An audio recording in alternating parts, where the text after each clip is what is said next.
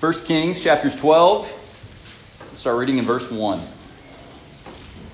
Rehoboam went to Shechem, for all Israel had come to Shechem to make him king.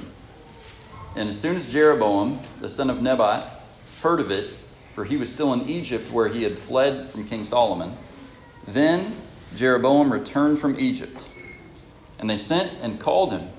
And Jeroboam and all the assembly of Israel came and said to Rehoboam, "Your father made our yoke heavy.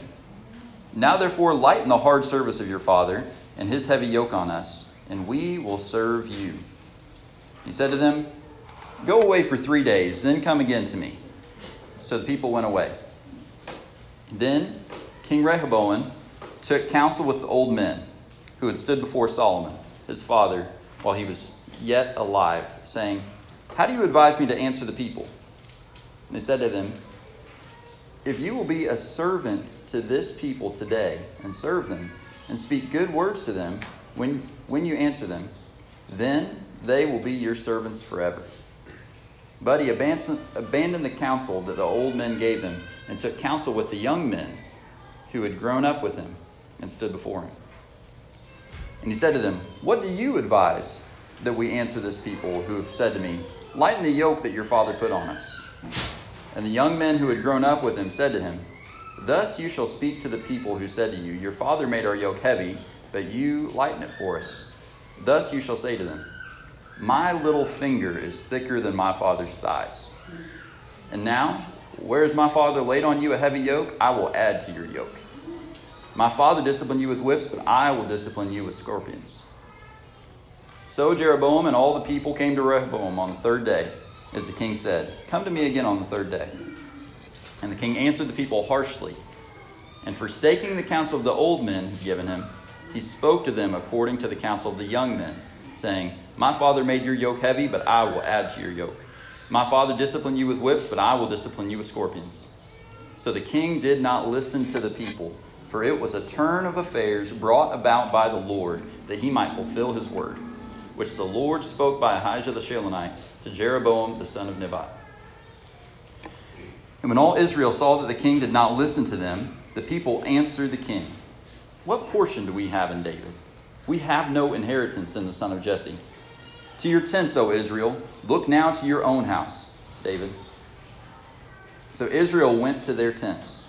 But Rehoboam reigned over the people of Israel who lived in the cities of Judah. Then King Rehoboam sent Adoram, who was taskmaster over the forced labor, and all Israel stoned him to death with stones. And King Rehoboam hurried to mount his chariot to flee to Jerusalem. So Israel had been in rebellion against the house of David to this day. And when all Israel heard that Jeroboam had returned, they sent and called him to the assembly and made him king over all Israel. There was none that followed the house of David but the tribe of Judah only.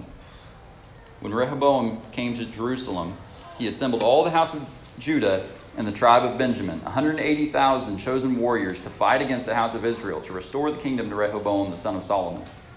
But the word of God came to Shemaiah the man of God, "Say to Rehoboam the son of Solomon, king of Judah, and to all the house of Judah and Benjamin, and to the rest of the people, 'Thus says the Lord, you shall not go up to fight against your relatives, the people of Israel. Every man return to his home, for this thing is from me.'" So they listened to the word of the Lord, and they went home again, according to the word of the Lord. Then Jeroboam built Shechem in the hill country of Ephraim and lived there. And he went out from there and built Penuel. And Jeroboam said in his heart, "Now the kingdom will return back to the house of David if this people go up to offer sacrifices in the temple of the Lord at Jerusalem. Then the heart of the people will turn again to their lord, to Rehoboam king of Judah, and they will kill me and return to Rehoboam king of Judah." So the king took counsel and made 2 calves of gold. And he said to them, "You have gone up to Jerusalem long enough. Behold your gods, O Israel, who brought you up out of the land of Egypt." And he set one in Bethel, and the other he put in Dan. Then this thing became a sin, for the people went as far as Dan to be before one. He also made temples on high places and appointed priests from among the people who were not of the Levites. And Jeroboam appointed a feast on the 15th day of the 8th month, like the feast that was in Judah. And he offered sacrifices on the altar. And he did in Bethel, sacrificing to the calves that he made. And he placed in Bethel the priests of the high places that he made. He went up to the altar that he made in Bethel on the 15th day in the 8th month, in the month that he had devised from his own heart. And he instituted a feast for the people of Israel, and went up to the altar to make offerings. You may be seated.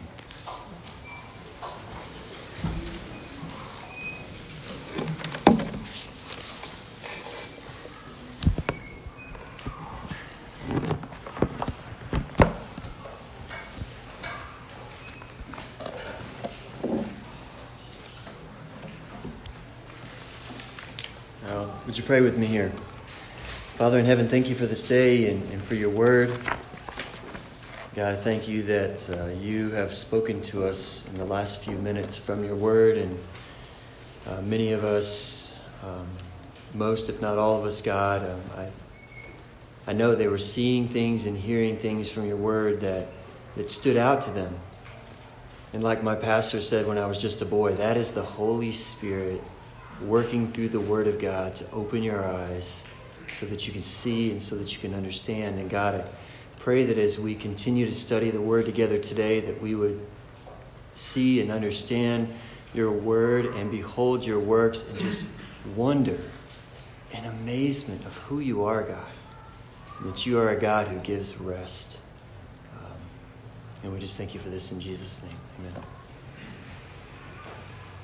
Brothers and sisters, so good to see all of you here today. Thank you for coming and joining us here on Sunday morning at Central Baptist Church. My name is Samuel. Glad to be bringing the Word of God to you today out of 1 Kings chapter 12. And the question I want to open with for us today is, how do we find rest? How do we find rest? Maybe you're like me and you found that the more tired you get, you cannot stop thinking about this question. Nolan and I trained for a half marathon this past spring, and I can tell you there were days on those long runs, like 8 miles, 9 miles, 10 miles into this thing, that I could not stop thinking about that question. Or when is this going to stop? When is there going to be some rest here, right? The more tired you get, the more exhausted, the more that it's overcoming. It's overwhelming to think about it, that we need rest. Now, our family, the Nelson family, we always take vacation in the summer months, June, July, August. Somewhere in there, we take leave, and we leave Kansas City, and we go in search of rest. And I always know when it's about that time of year to take a vacation, because I start thinking to myself day in and day out, man, I really need a vacation. Any of you guys feel like that? Some of you feel like that year round. Anyway, but we feel like we need that vacation. Another way that I find rest personally is by taking spiritual retreats. Maybe once a quarter, I try to get out of Kansas City for about 48 hours so that I can spend time resting. And on these retreats, I will sleep in as long as I want. I'll take a nap during the day. I'll spend a lot of time in reading the Bible and praying. And through that time of intentionally getting away and resting, I find so much rest for my soul and for my body. And we need rest for our bodies. We need rest for our souls. God reminds us of that every 24 hours, right? We have to spend some of that time sleeping. We just can't keep up. We've got to rest. It's frustrating even, isn't it? But you need to rest. Rest is actually a good thing. And it was built into creation from the beginning. And I want you to see that. You can hold your place in 1 Kings, but I do want you to see that even from the very beginning of time, rest was a part of God's design. So go back to Genesis chapter 2. And I'll show you these verses. Genesis, first book in your Bible, chapter 2. Listen to what God says as he finishes creation here. Genesis chapter 2, verse 1. Thus the heavens and the earth were finished, and all the host of them. And on the seventh day, God finished his work that he had done, and he rested. The Hebrew word is there that he Sabbathed. So he took a Sabbath day. God rested on the seventh day from all the work that he had done. And he blessed the seventh day, and he made it holy, because on it God Sabbathed, or he rested from all his work that he had done in creation. So we can see from the beginning, even before the fall, that rest was part of God's good design. It's a good thing. God always wanted humanity from the beginning, even before sin, to experience this closing of our eyes, slowing down, our bodies shutting down, going to rest, waking up, feeling refreshed. It's God's idea. But something that I've never noticed until this week is that when sin entered the world, it intensified our need for rest. And it took away some of our opportunity to rest. So go with me to the next page or so in your Bible, to Genesis 3. And we'll see that when sin came in the world, it intensified our need for rest. And it also took away some of the opportunity to rest. In Genesis 3, verse 16, this is after the man and the woman took the fruit, broke God's law, and then God came in the garden looking for them to talk to them about the sin they had committed. In verse 16, it says, "To the woman he said, I will surely multiply your pain in childbearing. In pain you shall bring forth children. Your desire shall be contrary to your husband, but he shall rule over you." Now this is the consequence for their sin. Okay, this is the effects of the curse. And it says here that a woman would have pain in her labor.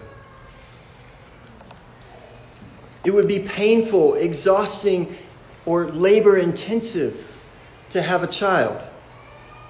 That's why after a woman gives birth, what does she always do? She rests, she sleeps. It's painful, it's hard. Also, the fall produced strife. Remember there in the verse 16 it says, "To the woman your desire will be contrary," or it will be against your husband, and he will rule over you or dominate, or he will try to control you. And so there's strife, where there's a lack of rest and peace in marital relationships. And every husband and wife can attest to the fact that it's exhausting to have strife and tension in your marriage, right? Nothing exhausting like getting into a big, long argument with your spouse. That's a result of the fall. It intensifies our need for rest. Now look at what God says to Adam. To Adam he said, "Because you have listened to the voice of your wife and have eaten of the tree of which I commanded you, you shall not eat of it. Cursed is the ground because of you. In pain you shall eat of it all the days of your life. Thorns and thistles it shall bring forth for you, and you shall eat the plants of the field. By the sweat of your face." See that? The hard work, Adam. It's going to be hard now. "You shall eat bread till you return to the ground, for out of it you were taken. You are dust, and to dust you shall return."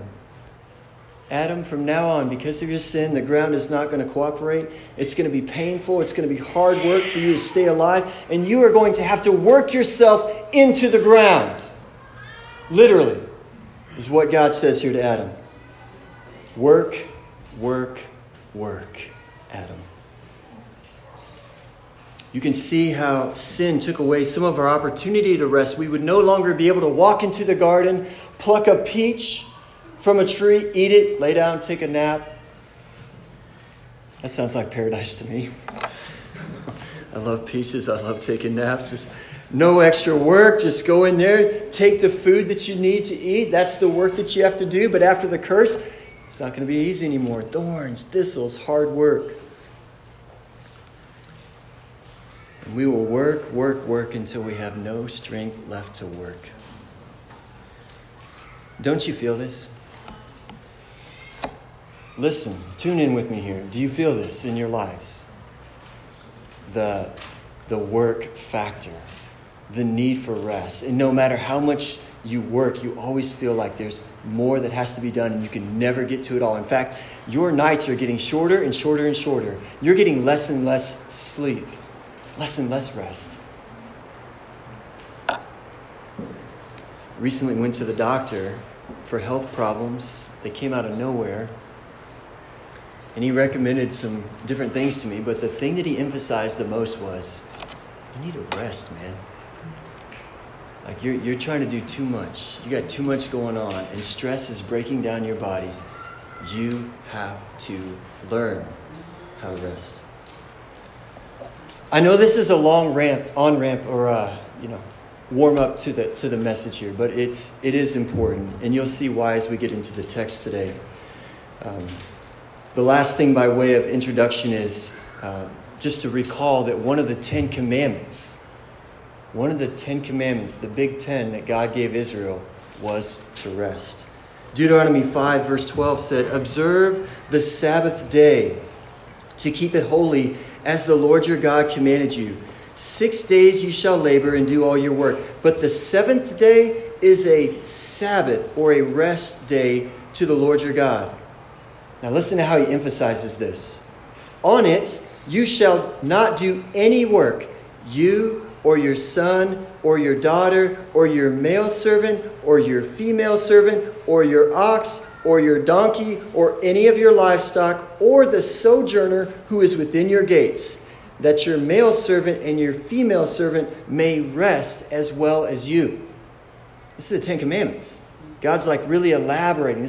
I think this is the longest commandment that God gives. The longest of the Ten Commandments. But to me, what's fascinating is the rationale.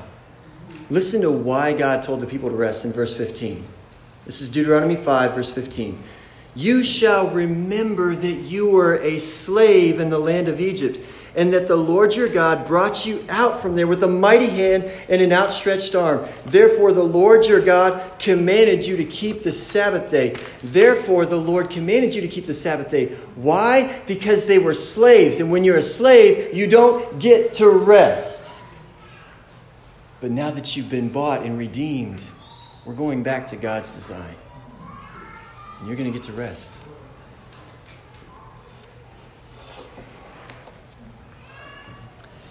And that brings us to the book of Kings. And you can turn back to that book with me. And on your way to 1 Kings chapter 12, stop in chapter 5.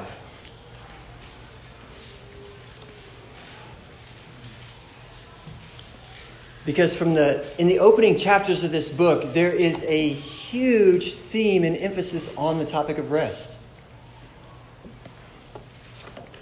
And that's very important for us because the book of Kings was written to explain how you lost your rest. The book of Kings was written when the nation was in exile in Babylon and they're slaves once again. Wait a minute, we had rest. What happened? And so the writer of Kings is reminding them of their history under the reign of Solomon. He said, you had so much rest when Solomon was king. Look at 1 Kings chapter 5, verse 4. "But now the Lord my God," this is Solomon speaking, "but now the Lord my God has given me rest on every side. There is neither adversary nor misfortune. And so I intend to build a house for the name of the Lord my God." Turn to chapter 8. So Solomon says, God has given us rest. That's why he had time to build the temple, because he wasn't off fighting wars. And so he has time to build the temple in chapter 8 now, verse 54. Find it in your Bible there. "Now as Solomon finished offering all this prayer of dedication," he was dedicating the temple, he finishes offering the prayer and the plea to the Lord. "He arose from before the altar of the Lord, where he had knelt with his hands outstretched toward heaven. And he stood and he blessed all the assembly of Israel with a loud voice, saying, Blessed be the Lord, who has given rest to his people Israel, according to all that he promised. Not one word has failed of all his good promise, which he spoke by Moses his servant." This was God's plan. This was God's purpose that he spoke from Moses. "I will give you rest." He says, and God kept that promise and gave his people rest. You may remember Joseph talking about Solomon's name. Solomon's name literally means peace. which is related to rest. When you have peace on all sides, there's rest from war. Solomon's name even means peace. It means rest. So I want to go back to our opening question. How do we find rest and peace for our bodies, our souls, our hearts, our minds, our church, our country that is in great need of rest? How do we find it? There's a great need that we have. And the good news is that today, in this story, we will discover the answer that Scripture gives us. How do you find rest for your souls? How do you find the rest that you so desperately need? So, in 1 Kings chapter 12, the text that was read for you today, we are coming into the transition after Solomon has died. Solomon, arguably, well, he's one of the greatest kings of Israel. Certainly not the greatest, but greatest in terms of wisdom and wealth and power and influence. And his life was ended at the end of chapter 11, and now we're coming into his successor, his son named Rehoboam. And the first thing that we're going to see in this story is a way not to find rest. So we're going to see two ways, as the text tells us today, in this story about Rehoboam and Jeroboam, two ways that we do not find rest. And the first way that we do not find rest is through speaking harshly to others. This will lead to division and strife and war. And so the story opens that Israel and Jeroboam, and they all gather together to make Rehoboam king, but they say, you know, if we're going to serve you, we want to know what's it going to be like to serve under your reign. And in verse 4, the people ask for rest. Look at verse 4. They're looking for rest. Your father made our yoke heavy. This is Israel coming to Rehoboam. Your father made our yoke heavy. Now therefore lighten the hard service of your father and his heavy yoke on us, and we will serve you. So what are they saying? It has been hard serving under Solomon. He made us work like slaves. We are in need of rest. Will you give that to us? And Rehoboam foolishly says, absolutely not. In verse 13, he answers them harshly. Look at verse 13.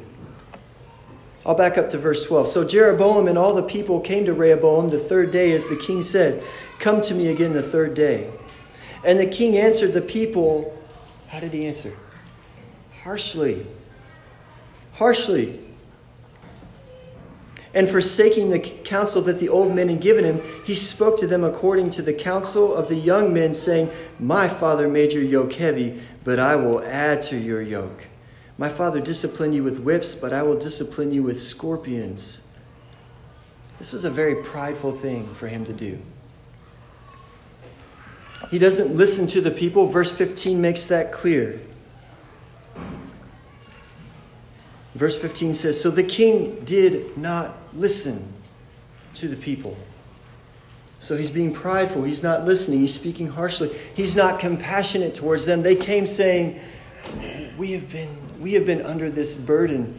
We have felt like slaves under Solomon. Our yoke has been heavy. Will you lighten our yoke? They're crying out for rest. He has no compassion. No compassion. And he doesn't listen to the counsel of the old men. Look in verse 7. And they said to him, this is the counsel the old men gave Rehoboam.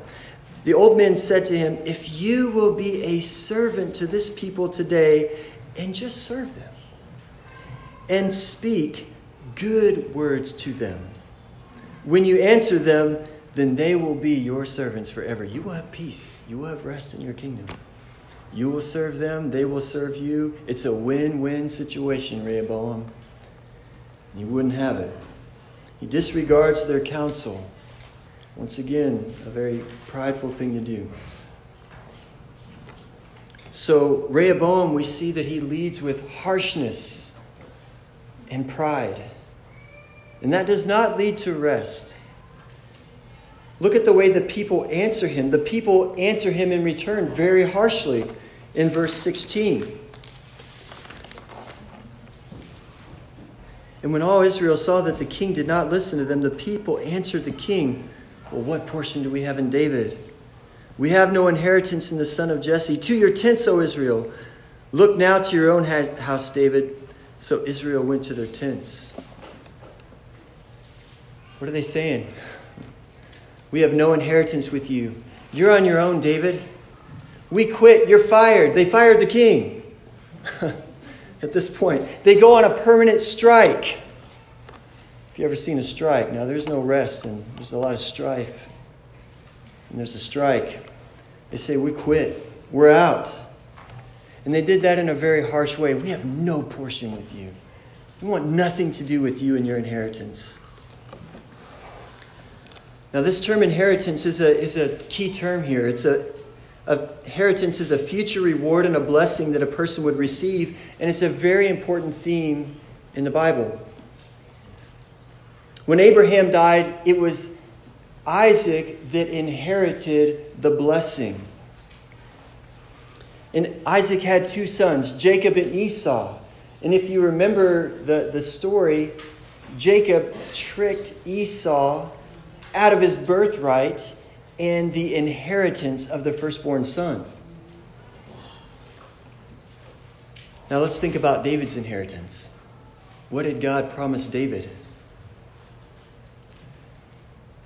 God promised David that one of his sons would inherit the entire earth, and that one of his sons would rule over all the nations of the earth. One of his sons would would rule over all and give people rest forever. But Israel, in the heat of the moment, says, we want nothing to do with this inheritance. In the heat of the moment. This is a very serious thing. And it reminds us all that we must be careful what we're saying in the heat of the moment. We might say things that cost us dearly, or that we regret, or that tear relationships or families apart, as we see in this case.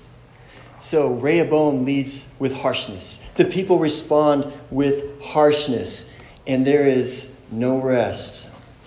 If you turn over a couple of chapters, and if you look at chapter 14, verse 30, I'll back up to verse 29. It says, now the rest, let you get there with me. Chapter 14, verse 29. Now the rest of the acts of Rehoboam and all that he did, are they not written in the book of the Chronicles of the kings of Judah? And there was war between Rehoboam and Jeroboam continually. Why? Because of pride. Because of their harshness and the way they treated one another. And for those of you with a keen eye, and if you were listening carefully, you know that it's not only because of the sins of these men, but if you look back in chapter 12, it tells us in verse 15, the king did not listen to the people. Why? For it was a turn of affairs brought about by the Lord, that he might fulfill his word, which he spoke by Ahijah the Shilonite to Jeroboam the son of Nebat. This was to fulfill a prophecy that God had given Jeroboam back in chapter 11. We'll look at that in a minute. But in the beginning here, we see that these relationships and the harshness there and the pride of these men did not lead to rest. And yes, it was a turn of affairs brought about by the Lord, but God was working sovereignly through the sin of these men. These are treating people in these ways will never lead to rest. Secondly, we see that pride does not lead to rest. There's more pride in this story. Look at chapter 12, verse 26. Chapter 12, verse 26.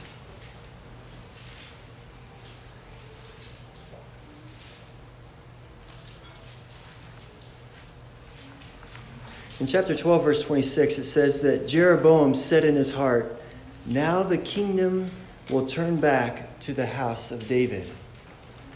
And it turns out that he's afraid of this. He's afraid of his kingdom, the kingdom of Israel, going back and being restored to Judah.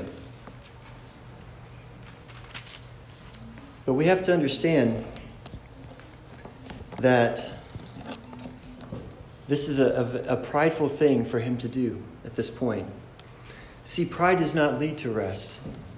We're going to make 3 observations about pride as we go along here. First of all, that pride does not trust the word of God.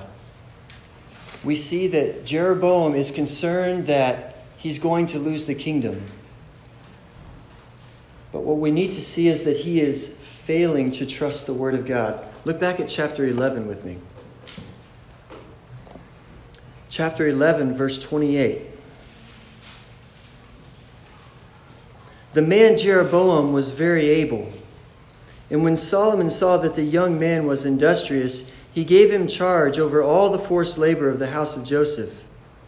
And at that time, when Jeroboam went out of Jerusalem, the prophet Ahijah the Shilonite found him on the road.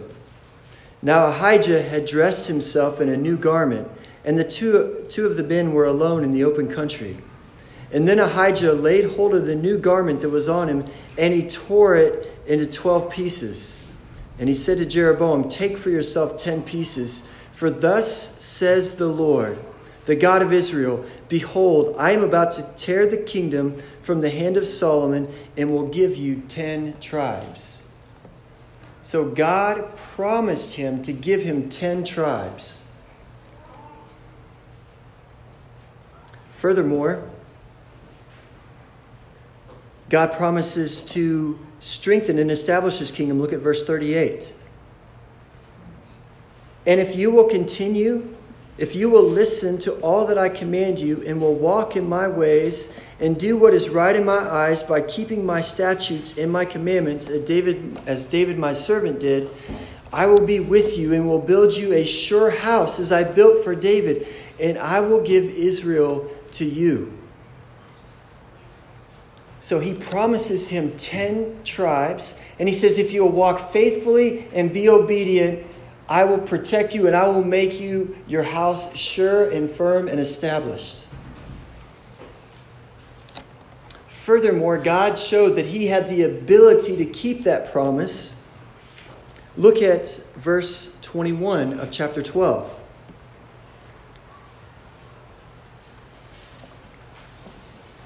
Chapter 12, verse 21. "When Rehoboam came to Jerusalem, he assembled all the house of Judah and the tribe of Benjamin." Now keep in mind what just happened in this story was they had a falling out. The kingdom divided. Okay, so the first thing Rehoboam does is said, "I'm going to reunite the kingdom." So he assembles all the house of Judah and the tribe of Benjamin, 180,000 chosen warriors to fight against the house of Israel, to restore the kingdom to Rehoboam, the son of Solomon. So Rehoboam says, I know what I'll do. These guys don't want to serve me. Well, I'll go and I'll force them to serve me. I'll start a fight. I'll conquer them and I'll make them serve me. But the word of God came to Shemaiah, the man of God, "Say to Rehoboam, the son of Solomon, king of Judah, and to all the house of Judah and Benjamin and to the rest of the people, thus says the Lord, you shall not go up or fight against your relatives, the people of Israel. Every man return to his home, for this thing is from me." And they listened to the word of the Lord, and they went home again according to the word of the Lord.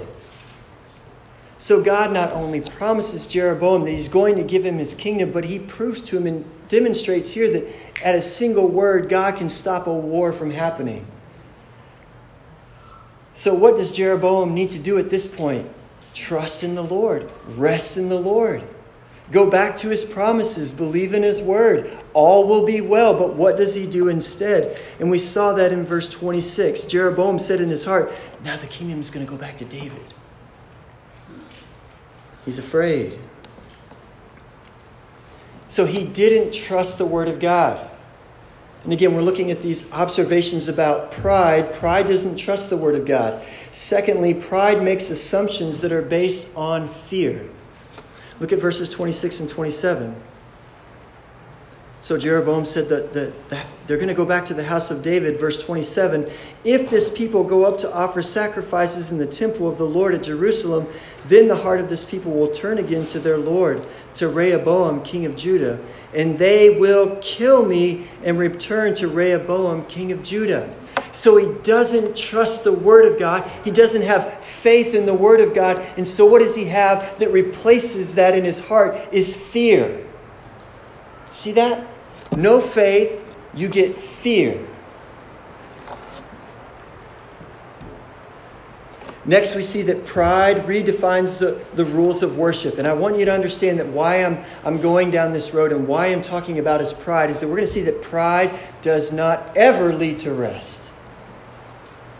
So pride redefines the rules of worship. First of all, he says, I'm going to make a new God. In verses 28 to 30, look at that. So the king took counsel and he made 2 calves of gold. And he said to the people, you've gone up to Jerusalem long enough. Behold your gods, O Israel, who brought you out of the land of Egypt. And he set one in Bethel and he put one in Dan. And it became a sin because people started worshiping these calves.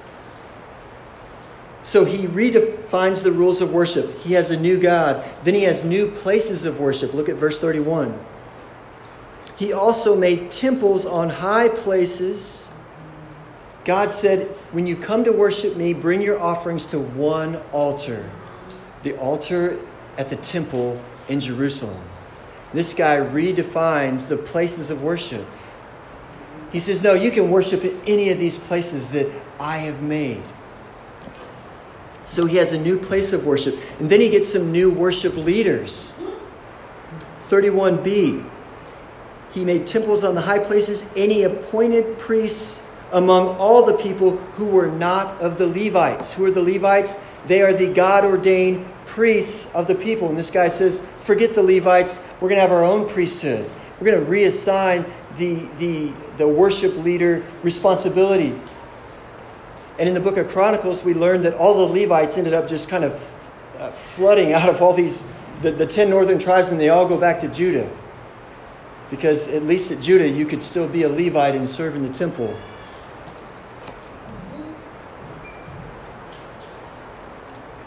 And lastly, we see that he, in his pride, redefines or he appoints a new feast. In verse 32, this is going to be key as we go on today.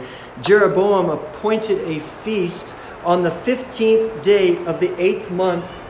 Pay careful attention to this. Like the feast that was in Judah. And he offered sacrifices on the altar. And I want you to see the emphasis on working here.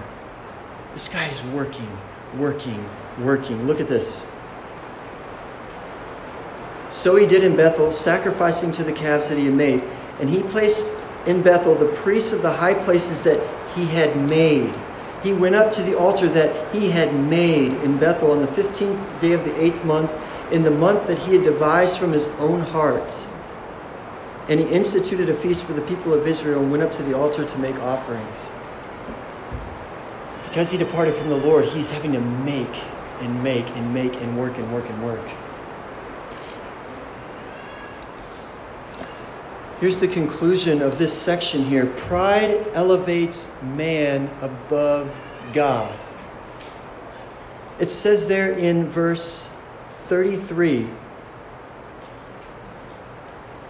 that he went up to the altar that he made in Bethel on the 15th day of the 8th month, in the month that he devised from his own heart. These things came from his own heart. He elevated his own reason. He elevated himself above the Word of God.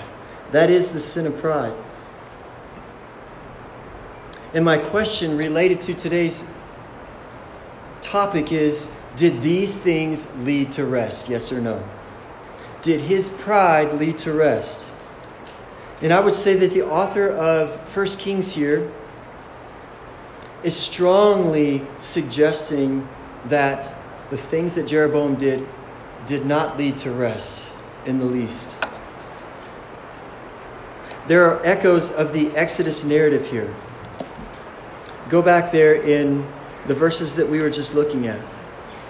Look at verse 28. The king took counsel. He made 2 calves of gold, said to the people, "You've gone up to Jerusalem long enough. Behold your gods, O Israel, who brought you out of the land of Egypt." Where have we heard that?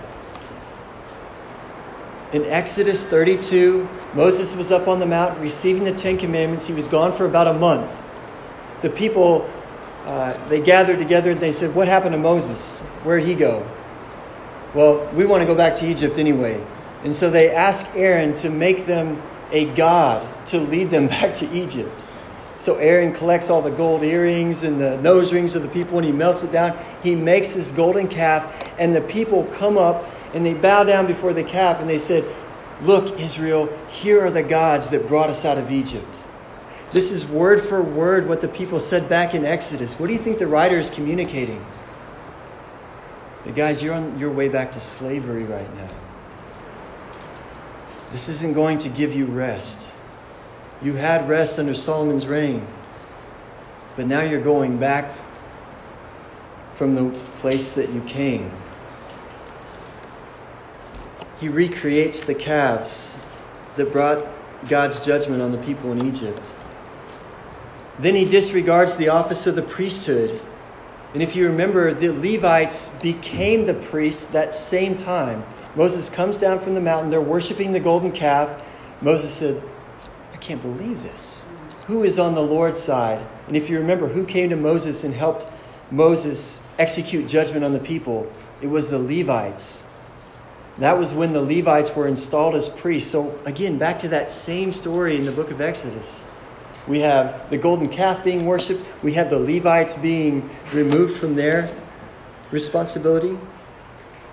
And then here's the last one, and the one that we're going to use to transition into the rest of our time, is that he devises a feast to replace a certain feast of the Jews. Look again at verse 32. It says, "Jeroboam appointed a feast on the 15th day of the 8th month, like the feast that was in Judah." So what feast would he have been talking about? What feast was this similar to?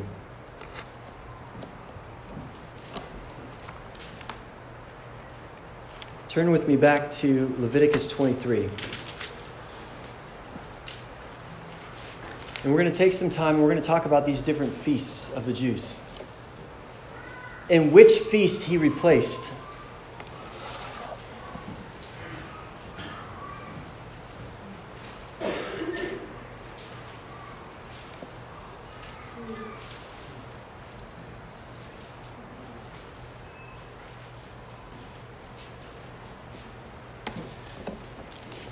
When you look in Leviticus chapter 23, and you look at verse 39, it says, "On the 15th day of the 7th month, when you've gathered in the produce of the land, you shall celebrate the feast of the Lord for 7 days." Now this is the Feast of Tabernacles. This is the final feast of the Jews in their year. They had several feasts, beginning with the Passover feast in the first month. And this is a little over halfway through the Jewish calendar year, and they have the Feast of Tabernacles. And what we're going to see here as we look at this is that within the Feast of Tabernacles, there is an emphasis on rest. And so what's ironic here is that the feast that this guy replaces, he makes up his own feast in the 8th month on the 15th day, 1 month after the Feast of Tabernacles. And he makes this feast to replace the feast that emphasizes rest. So we're going to see that the things that Jeroboam did do not lead to rest, but very much the opposite. They're going to lead to slavery and death.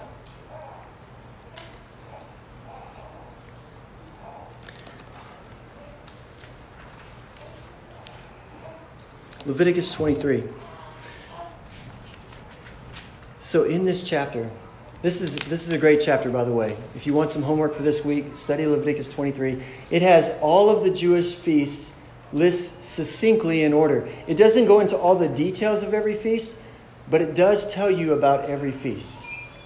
Okay, so you can kind of see from the overview of the feast, and you can get an idea of like, why did God have these feasts built into their calendar year? And you'll notice in Leviticus 23, look at the way it starts. The Lord spoke to Moses saying, speak to the people of Israel. This is verse 1, Leviticus 23:1. Speak to the people of Israel and say to them, these are the appointed feasts of the Lord that you shall proclaim as holy convocations. They are my appointed feasts.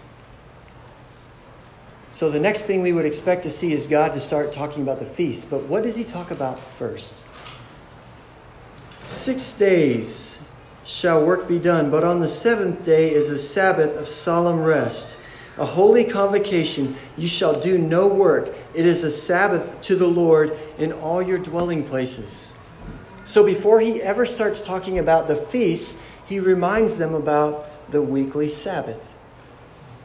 And he's like, hey, remember this rest. In fact, that's what really all of these feasts are about in one way or another, was taking a break from all of the work that you do and resting. Now, what was the first feast about? I think this is interesting to look at the bookends of the feasts. So the first feast is the feast of the Passover. What's the emphasis on the Passover?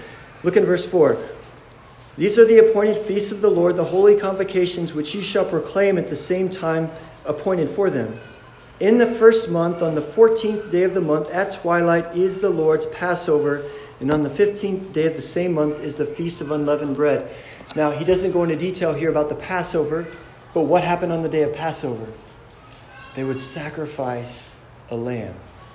So notice how God opens up these feasts. He starts by talking about rest and the Sabbath day, and then he goes to the lamb. He talks about the lamb. Now, as we drop down, we see things like in verse 9, the Feast of the First Fruits, which is the Pentecost feast in the New Testament. Same thing. Then the Feast of Weeks. Now the Feast of Trumpets, the Feast of Trumpets in verse 23 and 25, those verses talk about the Feast of Trumpets, which at the beginning of the 7th month, interesting, the 7th month, the month of rest, you might say, they were to blow the trumpet and say, okay, this is the start of the 7th month. This is a big deal because what's coming in the 7th month is the Day of Atonement, where there would be a lamb offered for the sin of the nation, followed by the Feast of Tabernacles. And when we come to the Feast of Tabernacles, there's an emphasis on rest. I'll show you that. Look at verse 33. The Lord spoke to Moses, saying, speak to the people of Israel, saying, on the 15th day of the 7th month, and for 7 days, listen to all the sevens as we go here, okay? 7th month. For 7 days is the Feast of Booths to the Lord.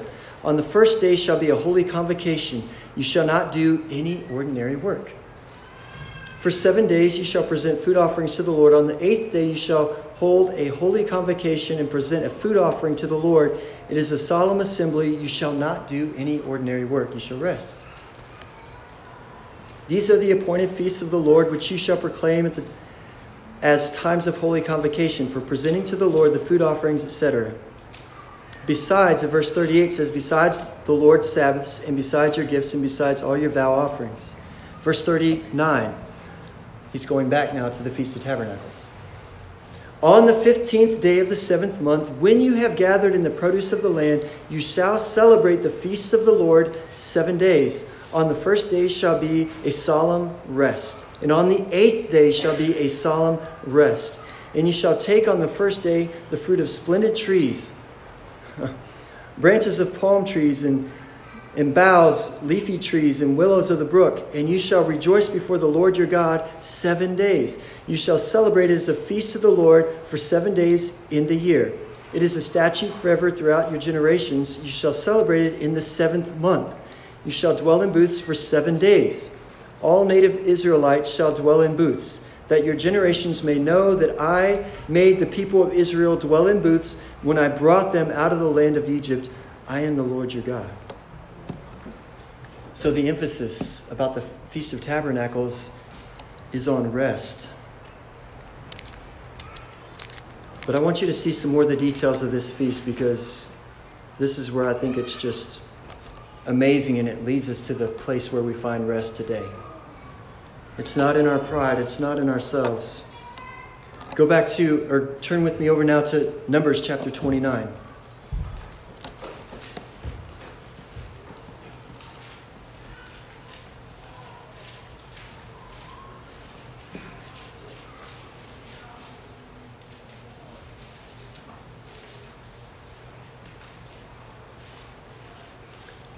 Numbers chapter 29.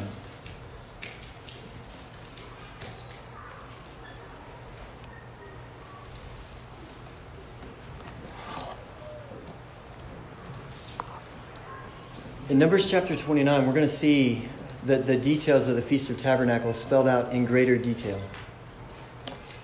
And look at what it says here on verse 12. On the 15th day of the 7th month, you shall have a holy convocation. You shall not do any ordinary work, and you shall keep a feast to the Lord 7 days. And I want us to pay attention to the offerings here that are made, okay? Stay with me here. Verse 13, you shall offer a burnt offering, a food offering with a pleasing aroma to the Lord. 13 bulls from the herd, 2 rams, 14 male lambs a year old. They shall all be without blemish.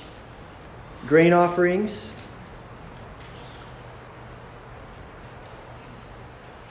And then in verse 16 it says, also 1 male goat for a sin offering. So 13 bulls, 14 lambs,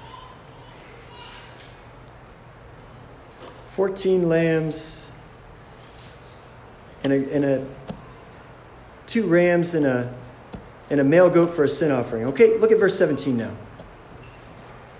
On the second day, how many bulls? 12 bulls. Okay, so 1 less. 1 less. On the second day, 12 bulls from the herd, 2 rams, 14 lambs.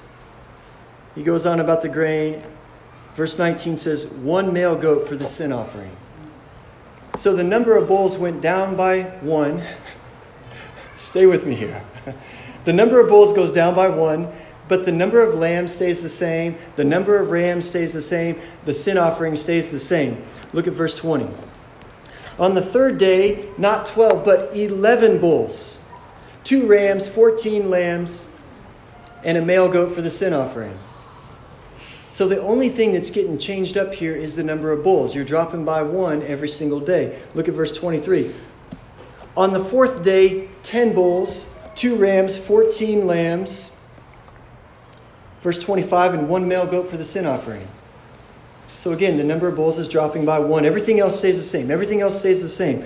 Number 26, verse 26. On the 5th day, 9 bulls. Everything else stays the same. Verse 29. On the 6th day, 8 bulls. Everything else stays the same. Verse 32. On the 7th day, 7 bulls. Everything else stays the same. Now on the 8th day, that's the last day of the feast, right? The 8th day. How many bulls do you think? Now, before you answer that, quickly, verse 17, 12 bulls. Verse 20, 11. Verse 23, 10. Verse 26, 9. Verse 29, 8. Verse 32, 7. How many bulls on the last day? You would think 6. Right? And you would think, okay, if the pattern stays the same, you're going to have 6 bulls. Everything else is going to stay the same. That fits the pattern, right? But look what happens. On the 8th day, this is verse 36. On the 8th day you shall have a solemn assembly. You shall not do any ordinary work, but you shall offer a burnt offering, a food offering, with a pleasing aroma to the Lord. 1 bull. 1 ram. 1 ram.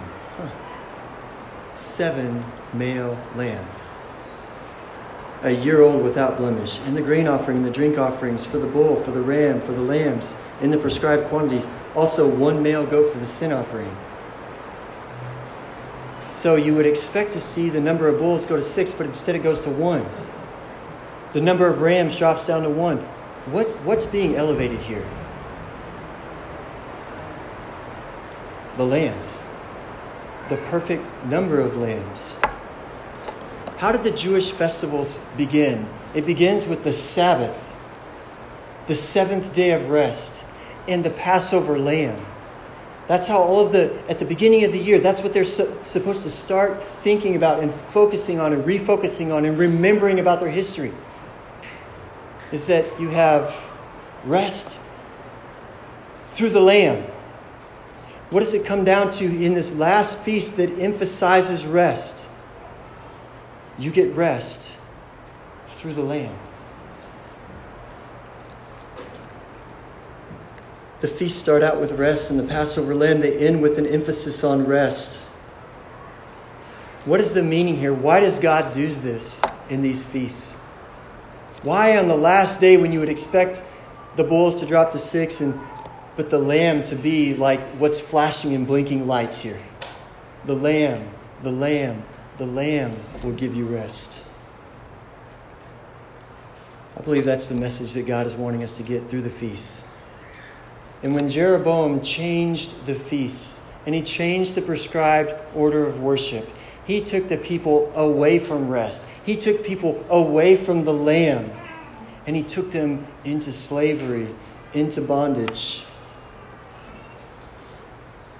Our pride never leads to rest, only to turmoil. Think about the steps of Jeroboam's pride. It began with failing to trust the Word of God. He had no faith in the Word of God, so then he was left with fear. From fear, he went to, not back to God, but he turned to idols. And from idols, he went to redefining worship. And from redefining worship, he went back into slavery, and he took the whole nation with him into slavery and sin and judgment and death. I just want to know if you see that pattern in your own life. Are you taking your eyes off of the Word of God?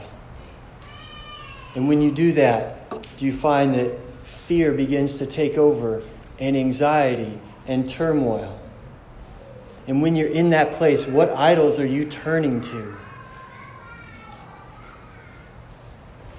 And you need to stop and consider that you are no longer worshiping the God that brought you and bought you out of slavery at that point. But where do we find rest? We find rest in the Lamb. It's always been that way. It's what all the feasts were pointing to. That's what they forfeited in 1 Kings chapter 12. They forfeited their rest in the Lamb by being harsh, by being prideful. In John chapter 1, verse 29, you can write this reference down. Listen to this. John chapter 1, verse 29. The next day, John the Baptist saw Jesus coming toward him, and he said what? Behold, the Lamb of God who takes away the sin of the world. And listen to what that Lamb said in Matthew chapter 11, verses 28 through 30. Listen to the Lamb of God. Listen to what he said. Come to me, all you who labor and are heavy laden, and I will give you rest. Take my yoke upon you. Learn from me, for I am gentle and lowly in heart. Think about Rehoboam, harsh, proud. Think about Jeroboam, prideful. Look at what Jesus says about himself. I am gentle and lowly in heart. What did that pride, what did that harshness do to the kingdom? It tore it apart. What does Jesus do through his meekness and his kindness and his gentleness? But unite and heal and save. Take my yoke upon me. Learn from me. I am gentle and lowly heart. I'm not like the kings of the past. You will find rest for your souls. And you need that rest. You need it. You need to admit that. You need to stop finding rest in all of these other places that we look for it. All the idols. My yoke is easy and my burden is light. Go to Luke chapter 10 with me, please.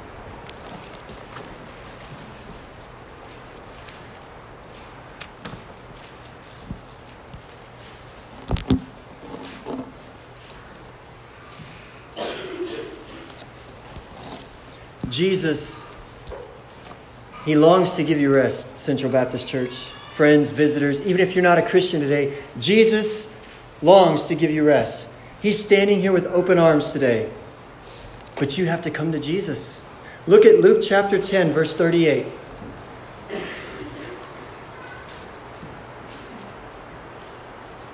Now as they went on their way, Jesus, the Lamb of God, He entered a village. And a woman named Martha welcomed Him into her house. And she had a sister called Mary who sat at the Lord's feet and listened to Him teaching. That's a position of rest, isn't it? She's just sitting there at the feet of Jesus, this lady named Mary, sitting at His feet, resting. But Martha, she's distracted with much serving. And she went up to Jesus and said, Lord, do you not care that my sister has left me to serve alone? Then tell her to help me. But the Lord answered her, Martha, Martha, you are anxious and troubled about many things. But one thing is necessary. Mary has chosen the good portion. We will have no portion with you, Son of David. Mary has chosen the good portion, and this will not be taken away from her. Are you a Mary or a Martha? Are you worried and anxious and troubled about many things? Are you stressed out? Are you anxious? Or are you keeping your eyes on the Lamb who will give you rest? It's a good indication of whether or not you're keeping your eyes on Jesus. Are you finding rest for your souls or not? What does it look like for us to sit at the feet of Jesus? We don't have Jesus in person, right? We can't just go sit at His feet. But you know what we have is His Word. Listen to Psalm 147, 19 and 20. Write that reference down if you will. Psalm 147, 19 and 20. Listen to this. He declares His word to Jacob, His statutes and His rules to Israel. He has not dealt like this with any other nation. They do not know His rules. Praise the Lord. Do you see what the psalm writer is saying? It's saying that God has given His rules and His statutes and His word to His people. Well, He hasn't treated everybody like this, but He treated you like this. What a privilege, what an honor that you have the Word of God, and that through the Word of God, you can come and sit at the feet of Jesus. Brothers and sisters, stop looking at your Bible times, at your morning devotion times, like it's a task that you dread to do. Oh, it's a big sacrifice for you to make to spend an hour with Jesus and sit at His feet in the morning. Stop thinking about it like that. Think about it more like spending time with your dearest friend in the world. You know, there's that person in your life who comes to mind, your dearest friend, your best friend. Why are they your best friend? Because they love you, they support you, they encourage you. They will call sin out in you, but they will pray for you, and they will speak the Word of God to you. And after you are with that person, it will strengthen you. It will revive you. That is what it's like to have time sitting at the feet of Jesus. This last Friday, I was stressed out. I got up. I'm just trying to keep up with the pace of life. I had an elder retreat with Joseph and Carson. I got up that morning. I was like, okay, I didn't get enough sleep last night. That's pretty obvious. But yeah, I got to get some exercise. So I go out and I run, I run a few miles. I come back. I'm like, okay, I got to drink my green smoothie. That's what's really going to keep me going today. So I'm making my green smoothie. I'm like, oh my goodness, I'm going to be late. Joseph, Carson, I'm so sorry, I'm going to be late. Stress. Just trying to get to the meeting, right? I get to the meeting. I'm stressed. I told the guys, I was like, man, I'm feeling stressed. And it's not just being late today. It's like all these things going on in my life. and they just listen. And they encourage me, and they pray for me. And throughout the day, they just encouraged me, and it revived me. And by the end of that day, I felt so lighthearted, so encouraged, so supported. I felt like I had rested by spending time with these brothers. That is what it should be like when we spend time with the Word of God. You're spending time with your dearest friend, and it is building you up. It is strengthening you. Guys, Jesus is so big. He is so great. He's so awesome. He is so strong that when you get close to that power source, it just strengthens. It revives. It lifts us up to soar on the wings of eagles. You can go crawling into your quiet time, but you can come running out of that thing like an Olympic athlete because you found rest. I want to give you all a resource to find rest, and I'll just hold it up real quick here. It's a book called Taking Time to Quiet Your Soul. And the whole premise of the book is Jesus' invitation, come unto me, all you who are weary and heavy laden, and I will give you rest. And this came highly recommended to me from the biblical counseling leader over at Summit Woods Baptist Church in Lee Summit. And so on his recommendation, I've started working through this book with Nolan, and I am telling you, this has helped me to sit at the feet of Jesus. It has a series of lectures recorded. I'll just send you the lectures. You can listen to and work through this book. And it just helps you to enter into the presence of God. Taking time to quiet your soul. See, brothers and sisters, many people think they cannot come to Jesus. I've got too much to do. I'm too guilty. I'm too afraid. I hear people say, I'm alone. I'm afraid to be alone with my thoughts. I'm not asking to be alone with your thoughts. I'm asking you to be with Jesus and your thoughts and to give those things, those burdens to Him. See, my concern as we're wrapping up today is that you're going to look for rest in the wrong places, and that will destroy you. You will pay the price if you look for rest in the wrong places. Rest is a gift of God's grace that He gives us through the gospel. True rest is rest from what? Not people, not just circumstances. It's rest from sin.